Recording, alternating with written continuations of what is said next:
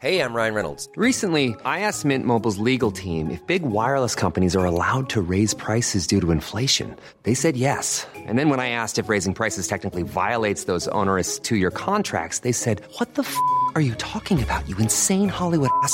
So to recap, we're cutting the price of Mint Unlimited from $30 a month to just $15 a month. Give it a try at mintmobile.com/switch. $45 up front for 3 months plus taxes and fees. Promo rate for new customers for limited time. Unlimited more than 40 gigabytes per month. Slows full terms at mintmobile.com.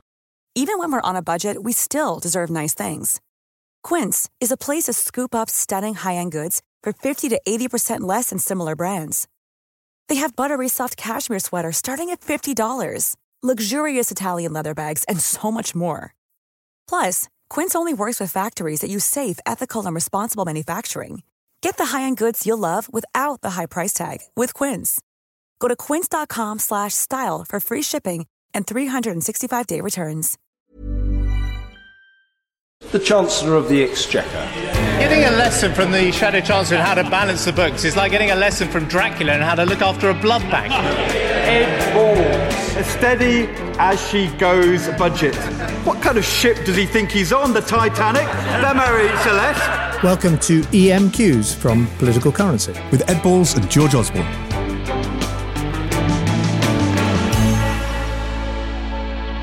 Hello and welcome to Ex-Minister's Questions, EMQs. That's our weekly bonus episode dedicated to all of the fantastic questions you have sent us in over the last week or two. And we have been deluged with brilliant questions, have we not? It's true. I mean, actually going through, it was so hard to choose because, we could do this for 2 hours. There's so many questions. You can always send in your questions at politicalcurrency.co.uk. Also, your comments. What we really like is when you post comments and give us reviews on your podcast platform, whether that's on Apple or Spotify or anywhere else. We actually had a review this week, a 5-star review with the headline Good. Osballs, Ballborn, clearly they need to change their names. They want to make it as a double act, but as a pair, they're pretty engaging, and this is quite good. Warning, unlike some other political podcasts, this one features a Tory who is actually a Tory. Just mentioning it as this can be a bit jarring for the uninitiated. That came from actually an anonymous person called Name2157, but he gave us 5 stars. And George, he thinks you're a Tory. Well, I am a Tory. I mean, back when the Tories were all for reducing taxes, shrinking the size of the state, growing the economy. Remember that kind of Tory? Where are they now? What has gone wrong? I'm not sure. He says we should change our names, although he or she doesn't give his own name. Doesn't mean we're not very grateful for the 5 stars. You change your names all the time. Yeah, I know. I mean, you've had so many names. I don't think I can change my name again. But you must have resisted the thought about changing your surname. Are you joking? What? When I was 13, 14 and 15, I thought, my God, got to change my name. But by the time I got to be like an adult, you went to university, becomes part of who you are. I mean, from that moment on, I would never, ever think about changing my name.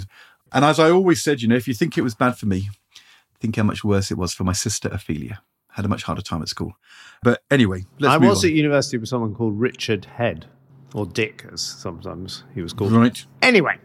I bet you were the kind of person who laughed at that. No. You'd have taken the mickey out of me. Am I laughing now? No. Anyway. Get on with it. It'd be good to hear from Richard, wherever he is now.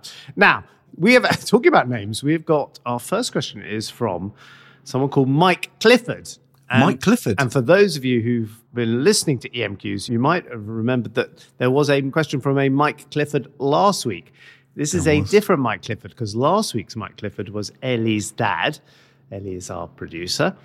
And this Mike Clifford is definitely not Ellie's dad, or at least as far as she's aware. Cool. Hi, Ed and George. You recently discussed political coups. These coups usually turn out to be a messy business. What are your thoughts about Labour planning a smooth leadership transition?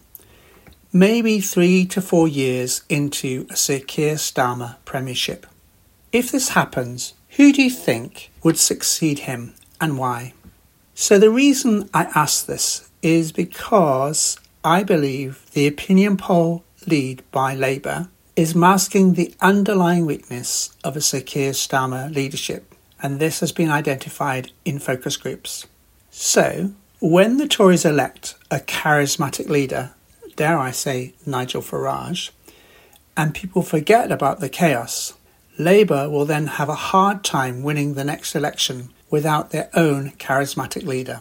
Right. Well, Mike, you want us to get onto the Labour leadership contest. There might be several Tory leadership contests before we get to the next Labour leadership contest. But I'm going to throw this to you, Ed. Who are it's very hard to, you'll say it's obviously Keir's there forever and blah, blah, blah.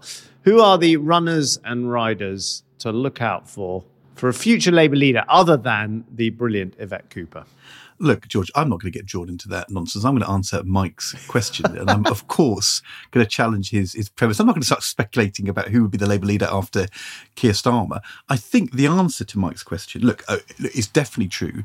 The Conservatives have always been better at managing leadership transitions when they're in power than Labour. And so if it ever came to that, it would be a big mess. But if you actually look back in history to Tony Blair pre-97, Margaret Thatcher pre-79, Clement Attlee, they were all seen as people who were in opposition.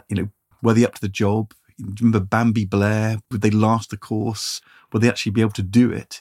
That was said of all of those people who then became in office actually strong, effective, respected leaders. And so my prediction is that Keir Starmer will go down that road if he's elected. If Labour wins and he becomes the Prime Minister this year, I think that, statesmanship and solidity.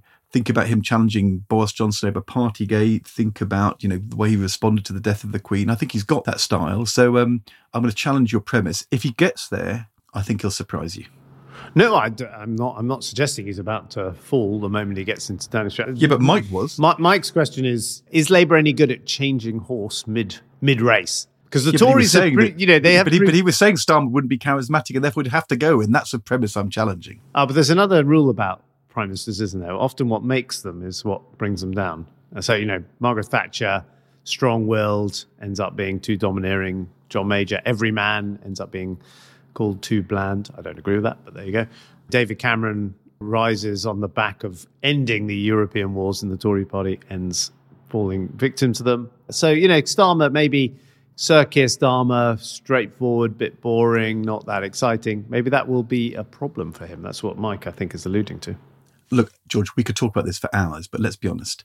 Your little boy is only a few days old. You've promised Thea you will change all the nappies for the first month. We can't keep on this podcast too long because you've got other duties. We're going to have to move on.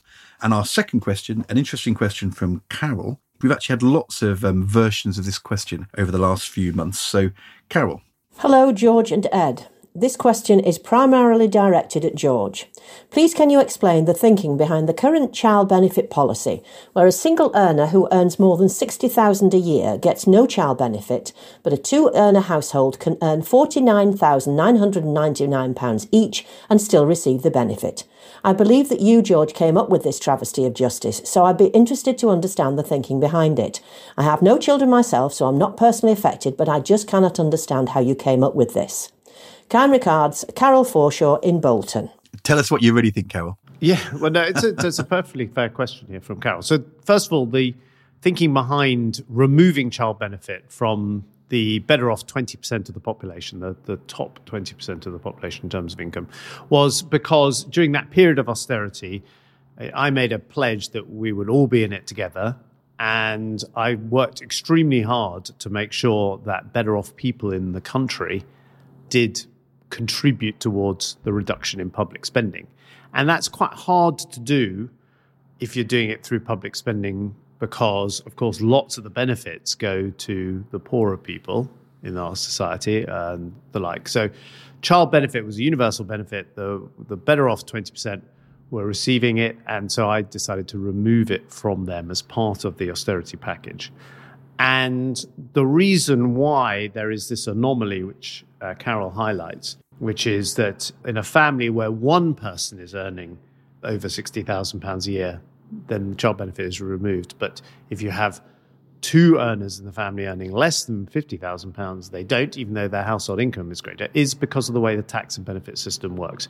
So benefits are calculated on an entire family's income. Right, so they take all the earnings coming in to the family and you're assessed. This is true if you're eligible for universal credit and the like. Taxes are just assessed on individuals ever since Nigel Lawson got rid of the system whereby married women were taxed alongside their husbands. So he introduced the independent taxation of women, essentially. And as a result, we would have to have introduced a whole new way of assessing the total income of the wealthiest 20% of families if we were going to do this. Because their income is, because they don't receive other benefits, they don't get their income assessed. So there would have been a whole new apparatus of the state created. And it was a simpler system to simply say, if there's someone in the household paying the higher rate of tax, that's where the threshold is. If there's someone in the system paying a higher rate of tax, then no one in that family can receive child benefit. And as I say, of course, I didn't expect anyone to thank me for that because it's a difficult decision to take money away from people. But it was a way of making sure the whole of society made a contribution to austerity and repairing the public finances after the crash. And it's been done in the most administratively straightforward way possible. I hope that's a reasonable explanation. You may not agree with the policy, but and it's interesting, no one has dared touch it since because no one is proposing to give child benefit back to when I say the wealthiest 20%, by the way, I know there'll be lots of people listening to this who feel that they're not particularly wealthy, even if they're in that category of people. Look, George is completely right. And when Nigel Lawson made the shift to independent taxation, 1989, I think it was, the people who benefited were two-earner households, and the people who lost out were one-earner households on the same income. Because if you're a two-earner household, you get two sets of personal allowance now, whereas in the old days, you were discriminated against. So it was the right move, but the reality then is you have exactly the kind of unfairness that you highlight, Carol, if you try to use the individual tax system to claw back from a household, because it's always going to benefit the two-earner household more than the one-earner household. But that is why I wouldn't have done what George did. We had a principle we used to call progressive universalism, where you had some things which went to everybody and some things which went to the poorest families. And child benefit was a universal benefit, like the pension, basic pension, which went to everybody. And then we didn't use the tax system. We used the working families tax credit, the tax credit system, to then give more to people on lower incomes who needed it more. But let me finish my point, and then you can knock me down because you spoke for quite a long time. And the tax credits and the pension credit gave more money to people who needed it most. And the moment you take away the universal element or you start to claw it back, then the danger is that you have losers, and that's what happened. Yeah, but hold on, you were Shadow Chancellor during this period, and you did not promise to reverse my cut. You did not go into the 2015 election saying you're going to give child benefit back to these people. Well, of course I didn't, because, in opposition, you have to be very careful that you don't make promises which you don't know you can keep. But I think we would have thought quite hard about it. I mean, how much did you actually raise from that change? It was quite a few £billion. I'll tell you, I will make one observation. I'm just saying I wouldn't have done it. I'm going to get myself into a whole load of trouble by saying this, but there you go. At the same time as I did this, we also made changes to the tax credit system, which did withdraw money from people lower down the income scale, not the poorest 20%, we protected them, but people in the kind of middle income bracket. And on the various TV interviews and radio interviews I did in the following year, I was always asked about the child benefit policy and rarely asked about the tax credit policy. And I came to a rather cynical view that because the people asking me the question were journalists who were in the top fifth of the income scale, they would ask me this question because it directly affected them, and they didn't really bother with the tax credit question because it didn't affect them. But that's true. I know, having said that, I've probably thrown a match into the tinderbox, but there we go. But the rise in child poverty during those years didn't happen because of what was happening to child benefit. It happened because of what was happening to tax credit. So maybe the journalists should have focused more on those people and less on themselves. Child poverty did not rise during my period as Chancellor, but we will come back to that point. We could definitely debate this for the next hour. That is definitely a good thing to discuss. Let's move on. Next up is Peter. Hi, Ed and George. I'd really like to have a better understanding on what effect the increase in the minimum wage of nearly 10% in April this year is likely to have on inflation. As a business owner whose labour costs are 50% of turnover, when the minimum wage goes up, I find I now have to do a similar increase across all staff levels, not just those on the minimum wage. Otherwise, wage differentials disappear. Having spoken to many other business owners, I find they now do the same. So in effect, the percentage increase in the minimum wage is now setting the wage inflation. I'd be very interested to have your thoughts on this, please. So, Peter, if the minimum wage goes up, there are three different things which can happen. People can just raise the prices of the goods that they sell to kind of claw back the money from the higher minimum wage, or they can find ways to absorb that extra cost in efficiency within the business, or they can lay people off. And the question always in economics, which you're analysing, is which of those three things will happen. Governments often do things which raise prices. So if you think of inflation in the autumn, the reason why the inflation numbers were strong because of the rise in alcohol and tobacco juice use, which pushed up prices. But the question then is, how does that knock through? And the debate in economics has been, which way will it go? And I think the reason why the argument for the minimum wage became stronger over the 2000s, and Labour introduced it and then George carried it on, was that the economic evidence has been that it doesn't go into either layoffs or into big rises of inflation, and often businesses can absorb that. But that won't be true for every business, especially a business which is operating in a more competitive or traded environment. And the government is calculating that if they do this minimum wage rise, that will see real benefits to lower paid working people without long-term impacts upon inflation or job losses. But there will be a bit of a rise in inflation as a result, and the Bank of England takes that into account, and that's the economics and the politics of it. There is, of course, a low pay commission that makes this assessment. We're also in a period where very tight labour markets, unemployment is very low. And I remember when we introduced the national living wage, I had quite a kind of debate inside the Treasury and with the low pay commission about, a big increase in the minimum wage. And of course, Conservative chancellors before me had argued against increasing the minimum wage or indeed introducing one. And, I felt confident that given this low unemployment, the country could absorb it. And I think it's been absolutely critical. We were talking about child poverty. In fact, that big increase in the minimum wage, and I give credit to Ed's government for introducing the minimum wage in the first place, but there was a big increase in 2015, 2016. And that has meant that the incomes of the poorest in our society have increased over the last 7 or 8 years compared to the rest of the population. So the wage differentials point that Peter's making, did everyone's wages get bumped up? Well, not really to the degree that maybe happens in your company, because what it's actually done is raise the incomes of the lowest paid compared to the average paid in the economy, and that's a good thing. A quick bit of nerdy economics. There were two American economists called David Card and Alan Kruger who did important research in the 90s. They actually surveyed what happened in McDonald's restaurants in America, and they showed that when minimum wages rose, in those states where the minimum wage went up, it didn't result in higher prices or lower unemployment or job losses. It was something that those companies absorbed in those states. And Card and Kruger won a Nobel Prize in economics for that research. And that was the foundation which moved the minimum wage from being contested to being consensual. It would have persuaded George and economists with him in the Treasury in his period to carry on doing this. And that's a really good example of empirical research by two economists, which actually changes the way people around the world think about a very important policy issue. There we are. Bit of a nerd moment for me there. I will point out, actually, I had to wait for it to be a Conservative-only government to introduce the national living wage. It was just, we thought the politics of doing it inside the coalition with Liberal Democrat ministers in charge of minimum wage policy was too hard. And indeed, we discovered that Peter Mandelson had tried to intervene in the Labour government and set the minimum wage, and the Low Pay Commission had threatened to resign.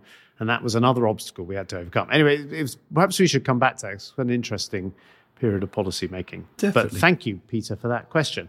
We will have more questions, including how Ed met the Fonz from Happy Days after this ad break.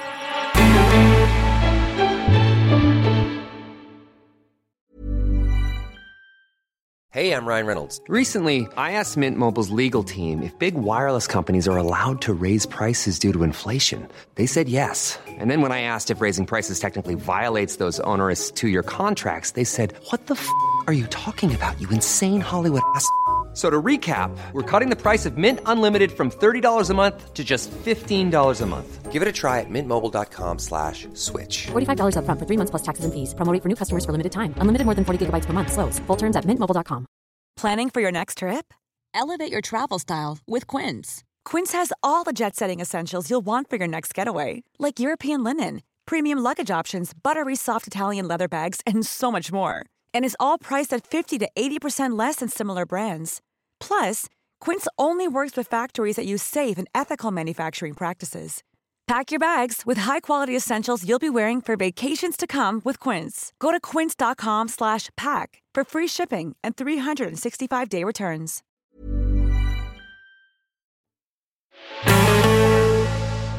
Welcome back. So, a question from Jenny, picking up on my admission last week that I met the Fonz in 10 Downing Street. Jenny. Hi, it's Jenny here from Nottingham. It's a question for Ed. In a recent podcast about political coups, you mentioned a coup against Gordon Brown.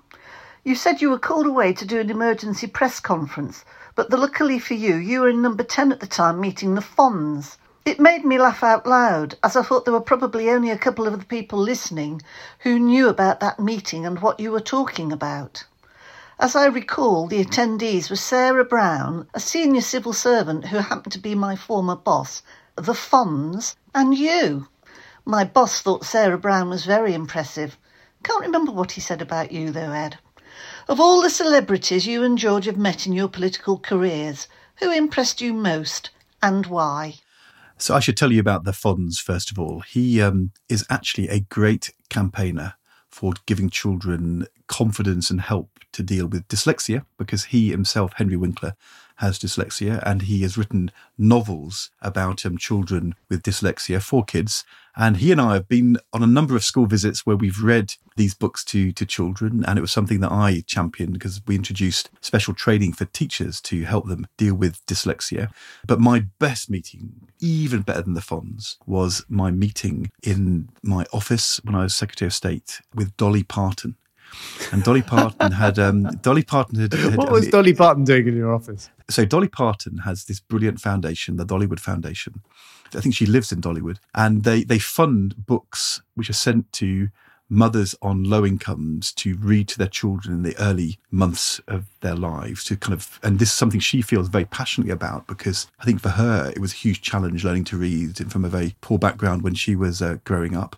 So she was trying to persuade us to extend this into the UK, and she'd asked for a meeting. Ironically, she'd actually persuaded to do a pilot of sending out these books. She'd persuaded Rotherham Council. So the leader of Rotherham Council, right, the Rotherham MP, John Healey, and Dolly Parton all came to see me. The department was quite sceptical about this, because they said, actually, the problem is if you give these books to these mums and you're sending them out by the post, often they don't get to them. It works much better if you hand over a book. We had a thing called Bookstart where we gave books to. But surely you hit the doorsteps with Dolly. I said, I don't mind. I just want to meet Dolly Parton and I want to hear what she says. My permanent secretary said it wasn't a good idea, but he'd come to the meeting anyway. And we sat and spoke about it. We had this conversation for about 40 minutes. She was sitting so close to me. She was absolutely amazing. We talked about all different things about her life and all that kind of stuff. Did she sing Jolene to you? She didn't sing Jolene, nor did I ask her. But she leaned over to me. She put her hand on my inner thigh. Oh, my God. Ed, she said, I'm really sorry to hit upon you. And of course, she meant it in the American sense of hit upon, which meant, to ask for money. You went all red. You were like, I just said, Dolly, you can hit upon me anytime you like. This is possibly the most exciting moment of my life. Then we had a photo at the end. She said, could we have a photo? My permanent secretary, I've never seen a man, Sir David Bell, run round the desk so fast to get in the photo with Dolly Parton, even though he hadn't wanted us to have the meeting. And then about a month later, a picture arrived in the post of me and Dolly for my birthday, in which she'd written "Happy Birthday, love, Dolly." And that was she was, a great campaigner, hugely progressive. And was she working 9 to 5? She was. She's amazing. actually, I think she's someone who's becoming a bigger star, even since she met you. Maybe because she met you. And she was brilliant at Glastonbury when she did the Legend slot on the Sunday afternoon. May I ask you this? Can you top? Yes, I can. You cannot. Yes. It's not possible. Nobody can top Dolly Parton. I can, actually. So before I get there, let me say I met Henry Winkler and the Fonz, and you have to be of a certain age to think that's very cool to meet the Fonz. Hey! So that was great. And I agree with you, Jane. What are you talking about, Richie? To actually answer Janie's question in terms of where have celebrities really helped with campaigning, I think Bono should get a shout out for the work he's done with both parties on development assistance. But the way I'm going to top Dolly is Dr. Dre of NWA came round to have tea with me in Downing Street. So Dr. Dre, he's like the world's top rapper, straight out of Compton. Right, okay. I'll look him up after. So I thought you were going to say a big celebrity. Dr. Dre is the... Doctor Who? Oh, my God. Well, first of all, You need an education. I'm going to send you. I'm getting on my phone. Right, I'm going to send you. And work it. Who is you this better not guy? play NWA on this podcast, or else we might get banned.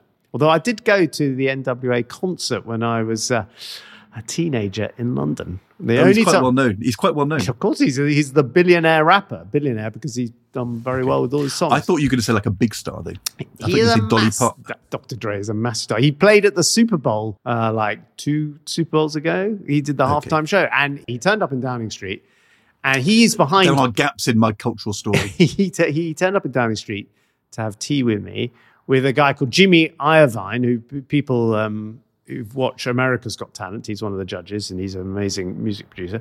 And they were behind the Beats headphones as well as being great musicians. And he came with this kind of Santa's sack of headphones, Beats headphones. This was years ago when they were, even cooler than they are now. Like they were brand new, really cool things. And he handed out these Beats headphones to all the secretaries and the front of house staff at Downing Street and everything. It was an amazing visit.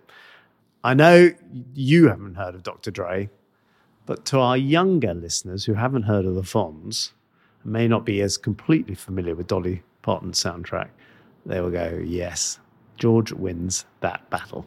I mean, I'm not sure about the title of some of his songs. No. His song's called Fuck the Police. Yes. It's quite a famous song, Ed.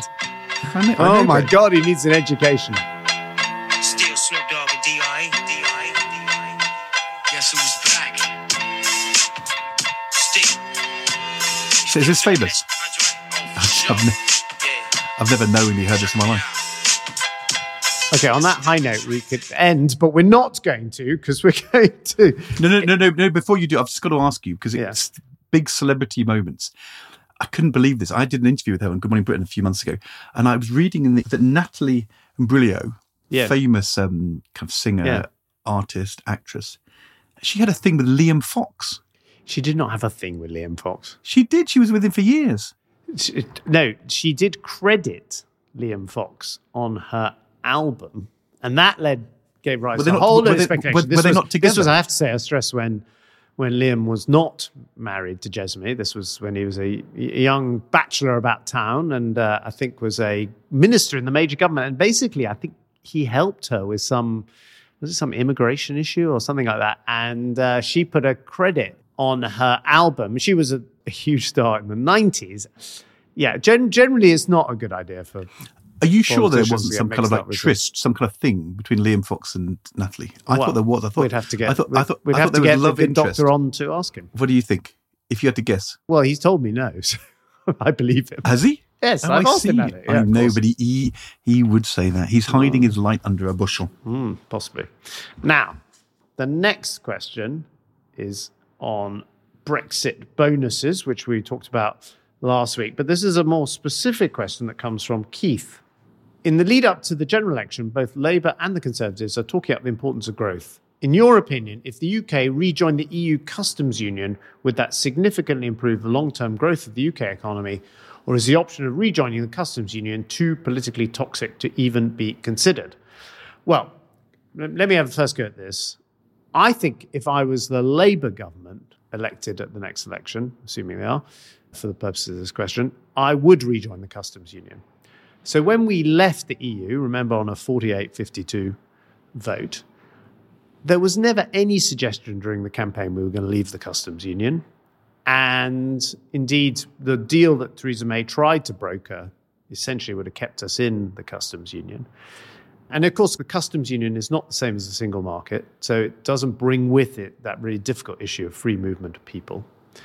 But it does mean it's much easier for goods to cross European borders. And since we left the customs union... We should explain what one is. I think a customs union means there is no tariffs between the countries in the customs union, and they all have the same tariff to the rest of the world. So wherever a good comes in, it pays the same tariff, and then it trades freely within. So you don't have to have customs checks between Britain and France, but whether the goods come into Germany or to Greece or to Britain or to Ireland, they would all pay the same tariff coming in. So there's no kind of discrimination. So this was always a minority issue amongst hardline Brexiteers, and it's all to do with the politics of 2018, 2019, and the deposing of Theresa May and the arrival of Boris Johnson, there was a big majority in Parliament, if you really managed to assemble that vote against leaving the customs union, but for various reasons, Keir Starmer, by the way, partly responsible for this on the Labour side,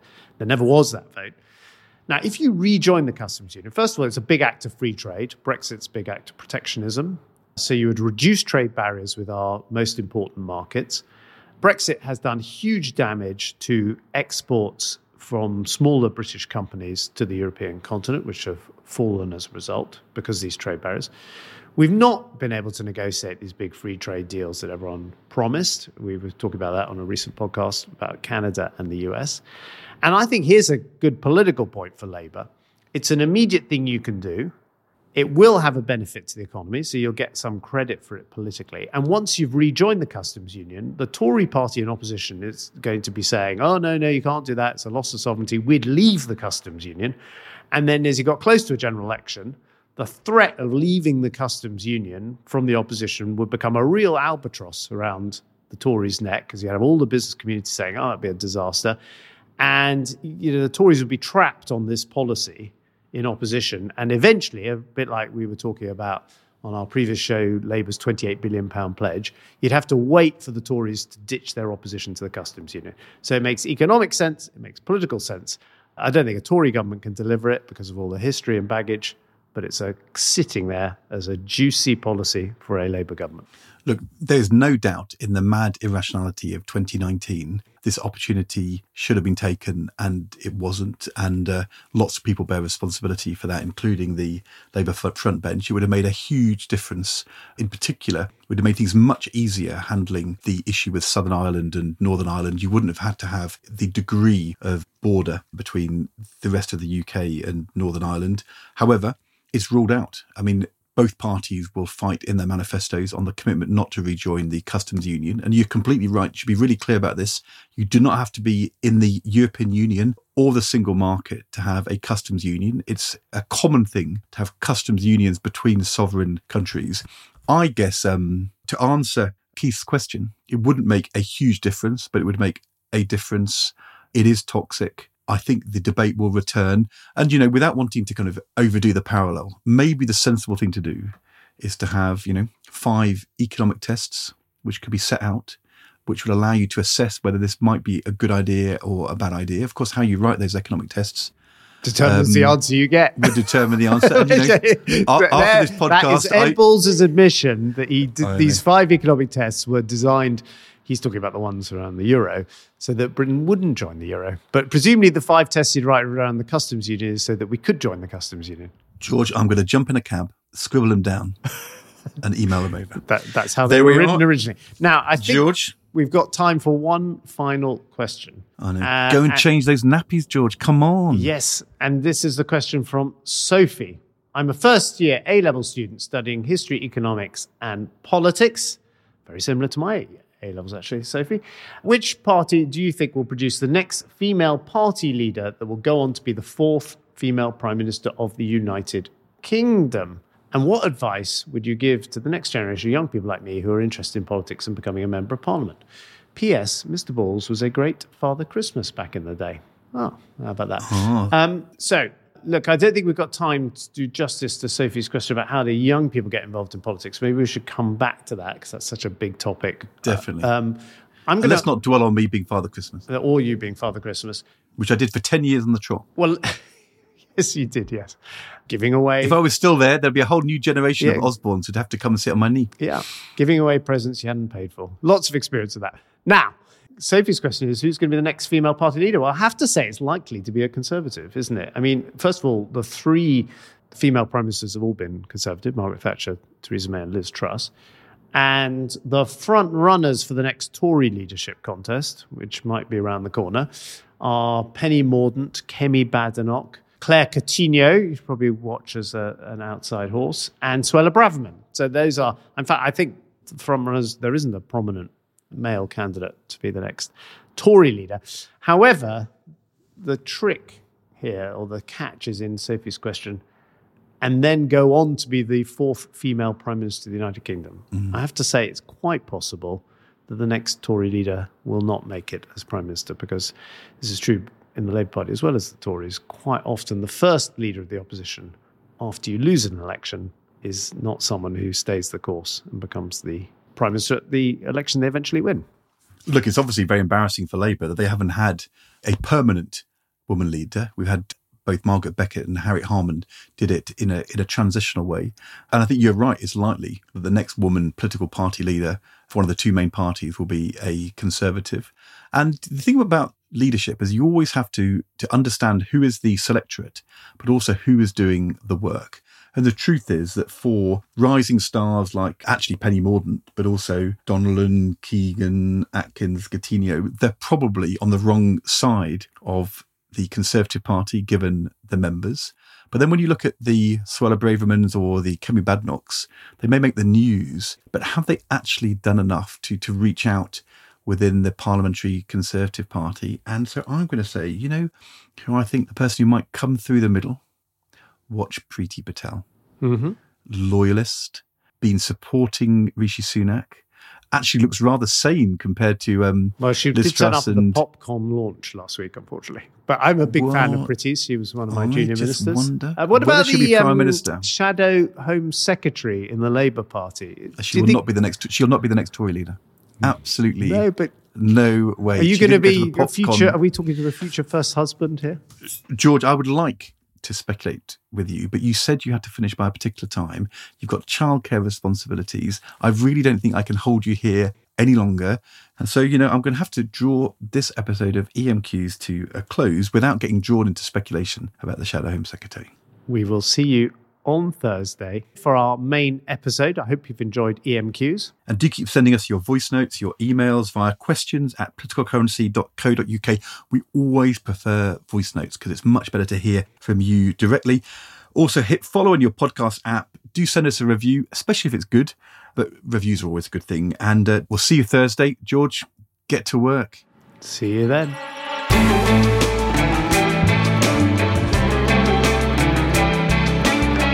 Thanks for listening to Political Currency. This has been a Persephonica production.